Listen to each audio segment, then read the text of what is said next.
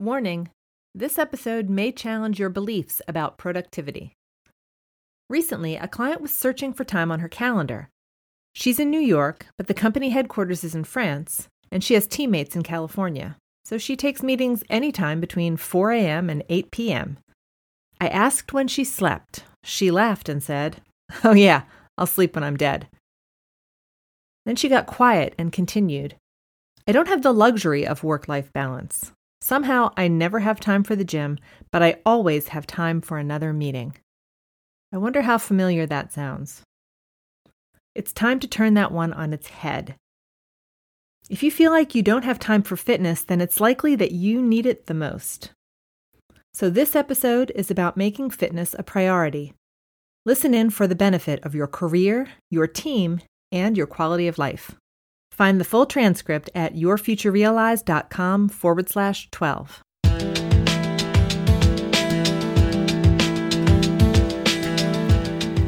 This is Your Future Realized podcast with host Laura Malinowski. I help operations executives like you gain control of your mind, time, and career so you can love your work again and advance. I led cross-functional business operations for more than a decade, so I know how intense and heavy that can be. Subscribe to this podcast for tips that help you take a strategic pause, lighten your load, and get in the flow towards your true north.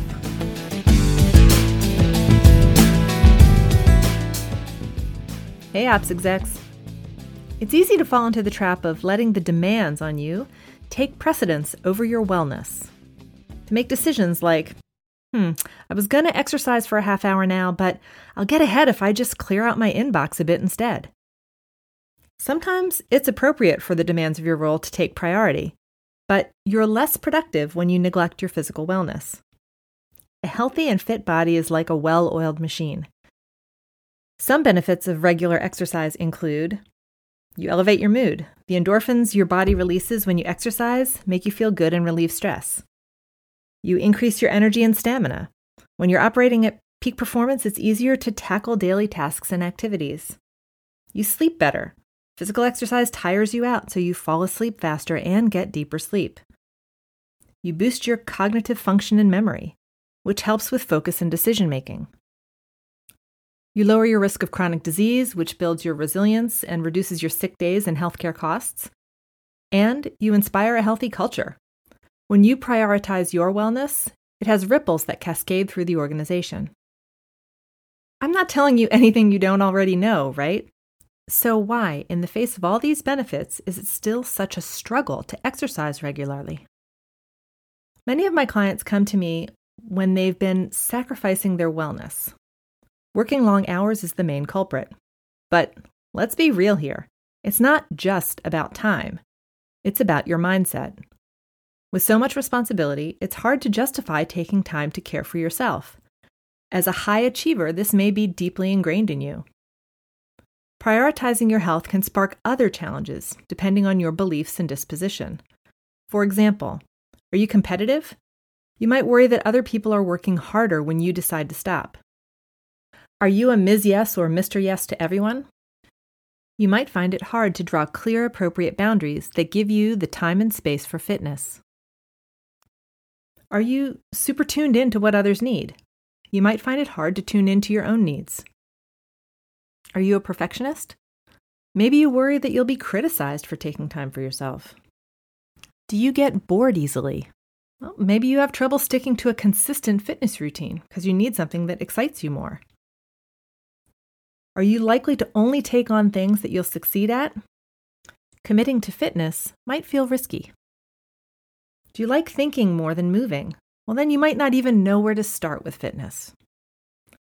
Noticing how you frame fitness can help you get a grasp on it so you can start generating better results. The first step in successfully turning over a new fitness leaf is to revolutionize your context for it. Recategorize it from a nice-to-have to a non-negotiable. For example, notice the fundamental difference between these two statements. I get work done so that I can integrate fitness into my life. Versus, I stay fit so that everything in my life works better. Can you see how thinking the latter would have you approach fitness differently? It's not enough to simply make a change in your mindset. You must accompany it with a physical practice that reinforces it. So for a second step, apply the concept of Kaizen. As you probably know, Kaizen is a Japanese business philosophy that focuses on continuous improvement. You infuse small, incremental changes to your days that lead to significant results over time. For example, rather than taking on a whole new fitness regimen, go small but consistent every day. Perhaps it's a 10-minute walk, or a run outside, or a 15-minute yoga video, or 50 crunches. Whatever you choose, make it bite-sized, relatively simple, and something that energizes you. Kaizen is not only about results, it's about the experience. So don't just focus on the specific outcome. Start paying attention to your experience of it inside the framework that you're making your life work better. This might not be intuitive as you begin. The philosopher Seneca said, "We treat the body rigorously so that it will not be disobedient to the mind." You can train yourself differently with this discipline. You're already super diligent and committed when it comes to leading operations, right? Just redirect those muscles over here. Play the long game and give the habits a chance to take hold. You can't stop the chaos, but you can change the game. Thanks for tuning in to Your Future Realized podcast. If this show gave a boost to your day, please leave a review about it and share it with your biz ops buddies.